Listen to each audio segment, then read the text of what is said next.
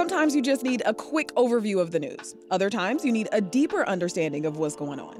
The Rundown podcast has all of that, and it's Chicago-based, so you know what's up in your neighborhood and across town. Listen to The Rundown wherever you get your podcasts. This WBEZ podcast is supported by Hacia, whose Executive Fellows Program provides Black and Latinx business owners with real-world tools and strategies needed to master fundamental management concepts related to company stability and growth. Registrants learn through one-on-one executive coaching sessions with subject matter experts in the areas of finance, business development, operations, and legal. More info at haciaworks.org. I'm Sasha Ann Simons, and this is Reset.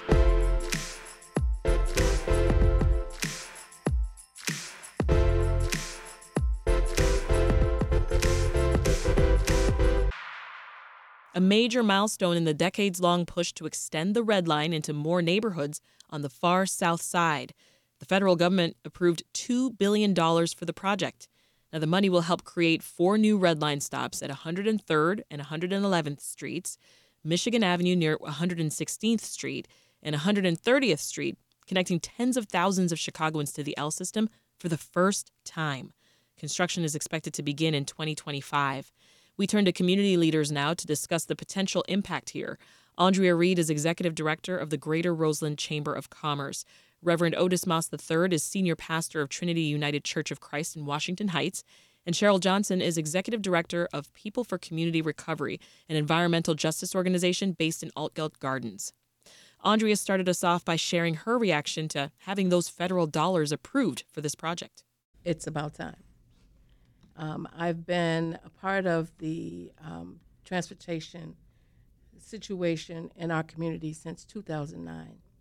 And we've seen things start, and we've seen things come to an abrupt end because there was no funding. And, of course, I've always thought that it was gross negligence that transportation was cut off at 95th Street.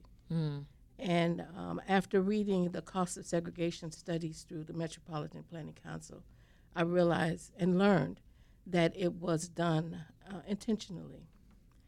So that's heartbreaking. So ever since I've been on this trail to fight so that transportation is equitable, accessible, affordable, and seamless, and it should be that way throughout our city. Mm-hmm. Tell us more about Roseland and its current transit options. Like, how are people getting around? Well, they're not getting around very well. I jokingly say that the Greyhound bus can get you to 95th Street faster than the number 34. You got one bus that goes through one area that people have to depend on. And if they miss that bus, and let's say they're on their way to work or a doctor's appointment, specifically for those that have to get to a job, if they miss that bus, they just might miss the opportunity to continue to keep that job. Yeah. So that's tough. Yeah, that is tough. And it shouldn't be that way. There should be more better access to job opportunities, especially when we know that most of the jobs exist north of us. Reverend Moss, your church sits not too far from that 95th Street stop on the Red Line, which is the end of the line as it stands today. So what is the first thing that comes to mind for you when you think of the trains continuing from there into the hundreds, all the way to 130th? I believe the vision is good. The question is the implementation and the practice. Will the community benefit? And part of the challenge for the city, for the state, and for the federal government is many times we plan without the people, and we should plan with the people.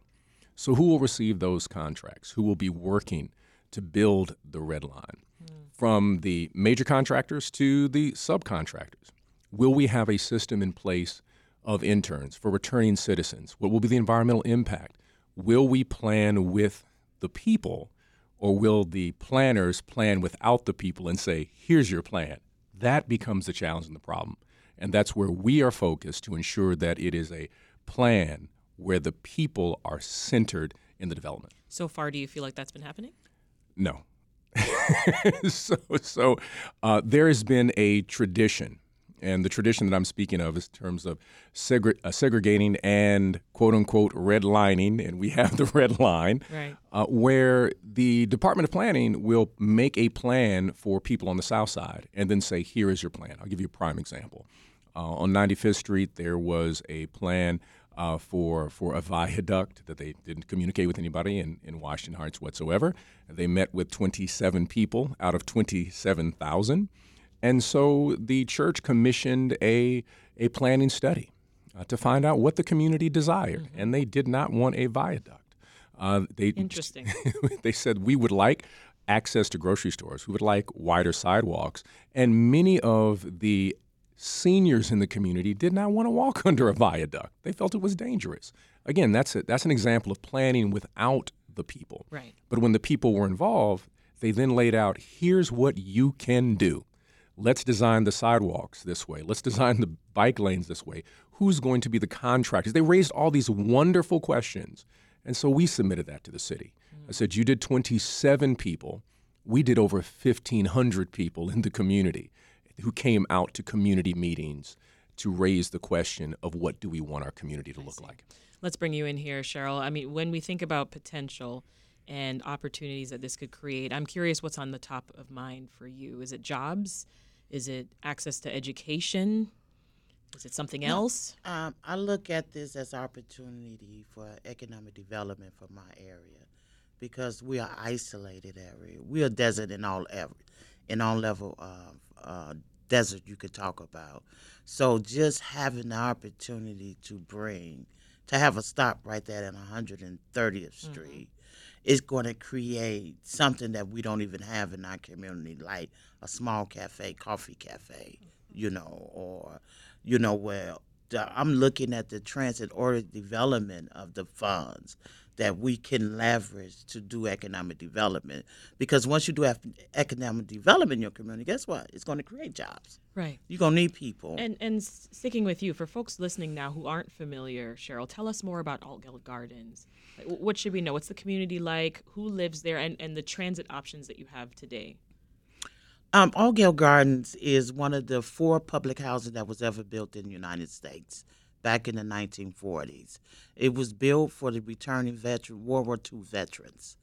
Altgeld Gardens used to have 1,900 units in it, and used to be a small contained community where we had all the resources that was needed to sustain ourselves. Over the years, that transition has changed, especially when the steel mill closed, because during the time when I grew up in Altgeld Gardens, my brothers and many people transitioned to working over there in the steel industry. But once that closed, it changed the economic status of Altgeld, and not just Altgeld, the whole Riverdale community area. So, Reverend, your parishioners who live south of 95th, are they excited by this plan? By this money? I think there's a level of excitement and suspicion. So we know that the vision for this is good. But the suspicion runs in terms of the track record of the city, of the state, and federal government being able to include the people. And that will be the true fight. And it doesn't have to be a fight. It's pretty practical. We've seen it done before in a variety of senses. We've done it at the church when we did the assist in the development of the Carter G. Woodson Library. The community came together and we said, this is what we desire. We want to make sure there's a black contractor, make sure it's green. We're using returning citizens, and let's build a beautiful library. And as a result, we have one of the 5-star libraries on the south side of Chicago. It's not rocket science. It just takes political will and the moral compass to do it. So your organization, Andrea, it's focused on economic and community development, as you mentioned. And we know that transit stops, they're often, hubs in the community, right? So you'll have restaurants, as Cheryl was mentioning before, coffee shops, other small businesses will set up nearby. So what do you think that new red line stops at 103rd and 111th could mean for business in the area. Well, it definitely will help to spark economic development and attraction. But I like to take it a step further. The one thing that is missing in this conversation is the historic presence of our community. Not just Pullman, but also Roseland. And, I always say, when we talk about Pullman being historic, Roseland was once known as the jewel of the South Side. It was a shopping mecca. People would come from all over the world to go to the Gately's People's Store, the Ranch Steakhouse, which is now called the Ware Ranch Steakhouse, old-fashioned donuts. And one of the things I've learned in my research is that historic places, people love to come and see. That will in itself be an attraction to bring people from outside of our community to visit. And that will drive economic impact, not just for the residents, but for the people that want to come and see. What is this place called Roseland? Where it was once known as, this place where people, they call it the Wild Hundreds, which I don't. The Wild Hundreds? The Wild Hundreds. I don't like that terminology. It's a beautiful place, and there's pride of ownership. There are people that have lived there for decades, and there are beautiful homes there. There are homes that are present in Roseland that have the same architect of some of the homes that are built in Rogers Park that are worth $500,000. Same architect, same house. But in Roseland, it's valued differently. So that value can be brought back. And I think every community should have a story to tell. And you have people that live there. And lives are precious. So we need to consider looking at every community and valuing it and showing its assets. Cheryl, 130th Street is now going to be the last stop on the line. So, look out for me 10 or 20 years, right? And talk more about your hope for the role that the stop plays in the community and what it all looks like in your mind's eye. Well, where I look at this is that it opened up other transportational modes that is needed, particularly with buses. In my neighborhood, I'm a mile away from Ford Motor Company. Mm-hmm. I remember walking it. It took me 18 minutes to walk, less than 10 to ride on my bike, 5 minutes in a car. But to use public transportation, it takes 2 buses and a 6-block walk to get to Ford Motor Company. And people can't see us right now. Everyone started shaking their heads when you said that. On 130th in Torrance Avenue. Yeah. So we're having a discussion with them to open it up from Halsted all the way to Torrance Avenue, just straight down the road. Mm-hmm. Straight down part of the street that has been named after my mother, Hazel Johnson. Yes. EJ Way. Absolutely. So having those different routes and the fact that now a child can go from Altgeld Gardens to Loyola University on one ride. Yeah. That's excellent. And to see those opportunities that exist in our community that never have existed before. I mean, speaking of your mother, right? People for Community Recovery was started by her back in 1979. She was known as the mother of the modern environmental justice movement, Hazel Johnson. Do you see potential positive environmental impacts? Yes. Having more transit options? This opportunity has opened up doors where we're next door to the Forest Preserve. And we also take honor in having the only Underground Railroad designation in our community. So we're looking at our community as more of a tourism area. Yeah. So there's a lot of conversation, there's a lot of development, but the most missing ingredients to these development is like the Reverend said, the people. We have to get our people in tune and engaged. But because of the disinvestment of so many decades, You know, it's going to take a whole lot to bring confidence, because I tell you, living in public house, people are trained. People got certificates. People got degrees and are not working. You know, so we have to ensure that these conversations and these policies and these developments, that we sitting at those tables too. Otherwise than that, you know, here again, I'm going to continue to see other people working in my neighborhood when my neighborhood's not working. Yeah. Environmental stewardship, Reverend, you don't just preach it, you practice it, right? I'm thinking of that green roof that you put on your church, for instance. What role can transit play in creating a sustainable community? Well, I think that transportation is connected to opportunity and transformation. And anything that we do has to make sure that it has recognized not only environmental impact, but will also have an environmental framework of how it will be done.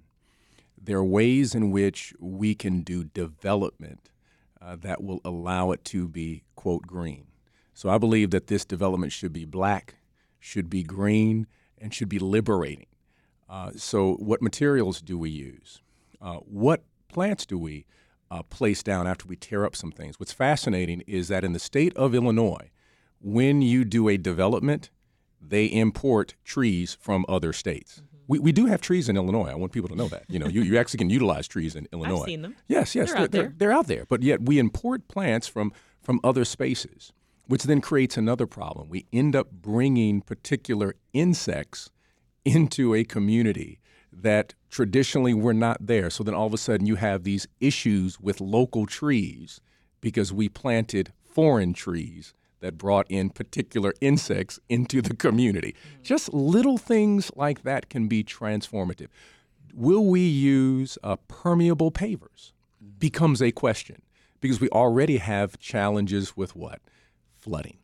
So by utilizing permeable pavers, transforms things. Utilizing rain barrels in community transforms things.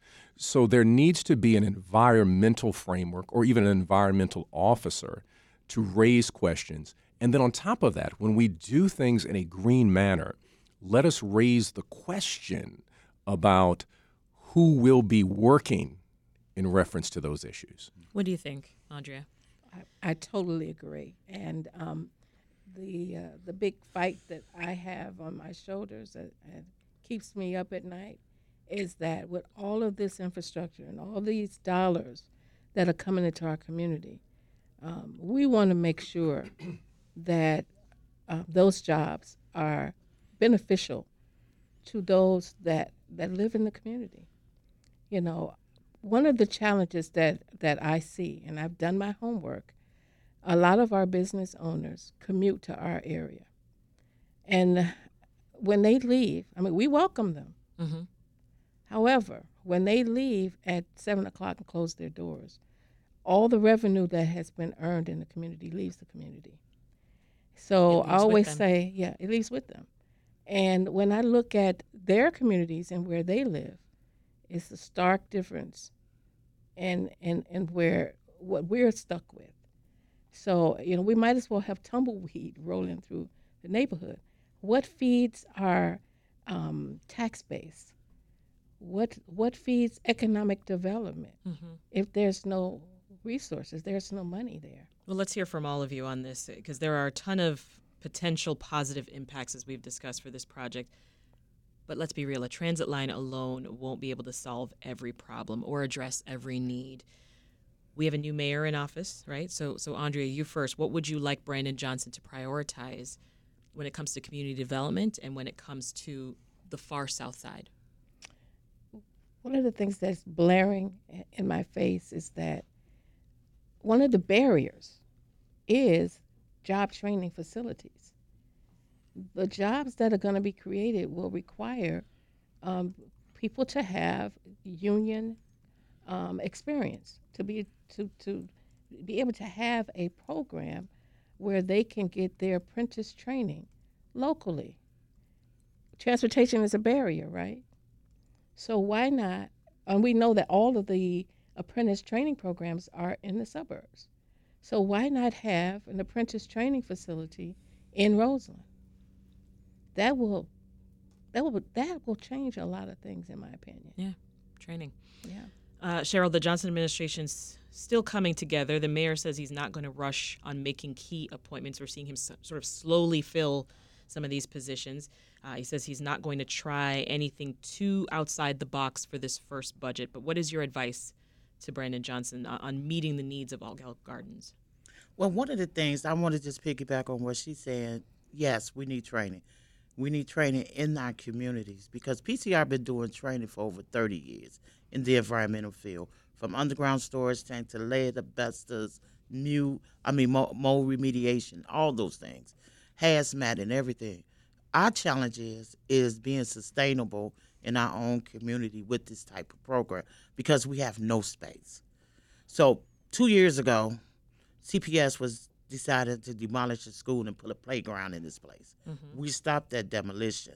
So we are proposing a 38,000 square foot building to be utilized as the Hazel Johnson Environmental Training and Sustainability Institute to be directly in our community. You talked about what she's talking about because our community we have tremendous space. We at the end of city limits with a lot of open land. A lot of land. So we're putting together a community land trust committee to look at so that we can protect the land and make sure that the land remains in our community. Because one of the major things that we are concerned about is gentrification as a result. Because we got 19 miles of waterways around. There's a lot of development around the waterways. And just as I mentioned, Altgeld is historical also. Yeah. It's been designated. Then we got the Underground Railroad. And then we got the African American Water Trail. There's a lot of entities, there's a lot of development that is happening, but it has to be inclusive of the community. Yeah. So that's why we're trying to develop a committee to sustain our community. So I say to our mayor, just make sure that our community don't be gentrified as a result of any of these development that's happening in our area. Take us home, Reverend. I mean, what do you think this new administration could do to make sure that communities that saw little to no investment for decades, that they're now prioritized and taken care of? It's interesting that the city of Chicago, after the Chicago fire, created a strategic plan on how to build Chicago once again after a fire. Well, those of us on the south and west side, we have been resting in the embers of a segregated fire, of a racially polarized fire. And there can be a strategic plan. The transportation artery of the Red Line can be the artery that can bring new blood into the south side. But as was already stated, we don't want gentrification. We believe in Renaissance. Mm-hmm. Just like the Harlem Renaissance, we want to see the South Side Renaissance. And the Red Line can be the artery to bring the necessary nutrients on the South Side, and we can celebrate the way that we did in the 1940s and other times of history. We'll leave it there. We've been talking with a panel of guests about the extension of the Red Line.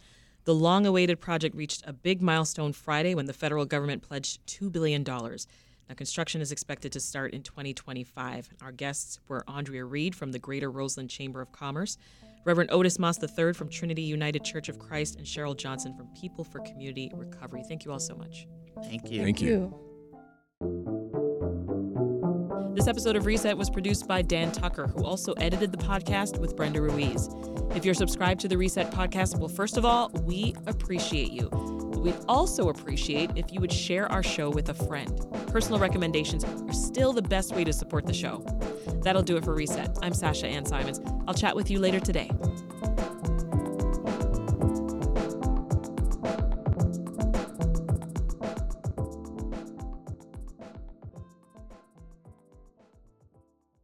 If you need a break from the news, WBEZ's Nerd App podcast is here for you. Our show is all about delight. We laugh about what's happening in pop culture and feature thoughtful interviews with fascinating people. We even have a monthly book club. Listen to Nerd App wherever you get your podcasts.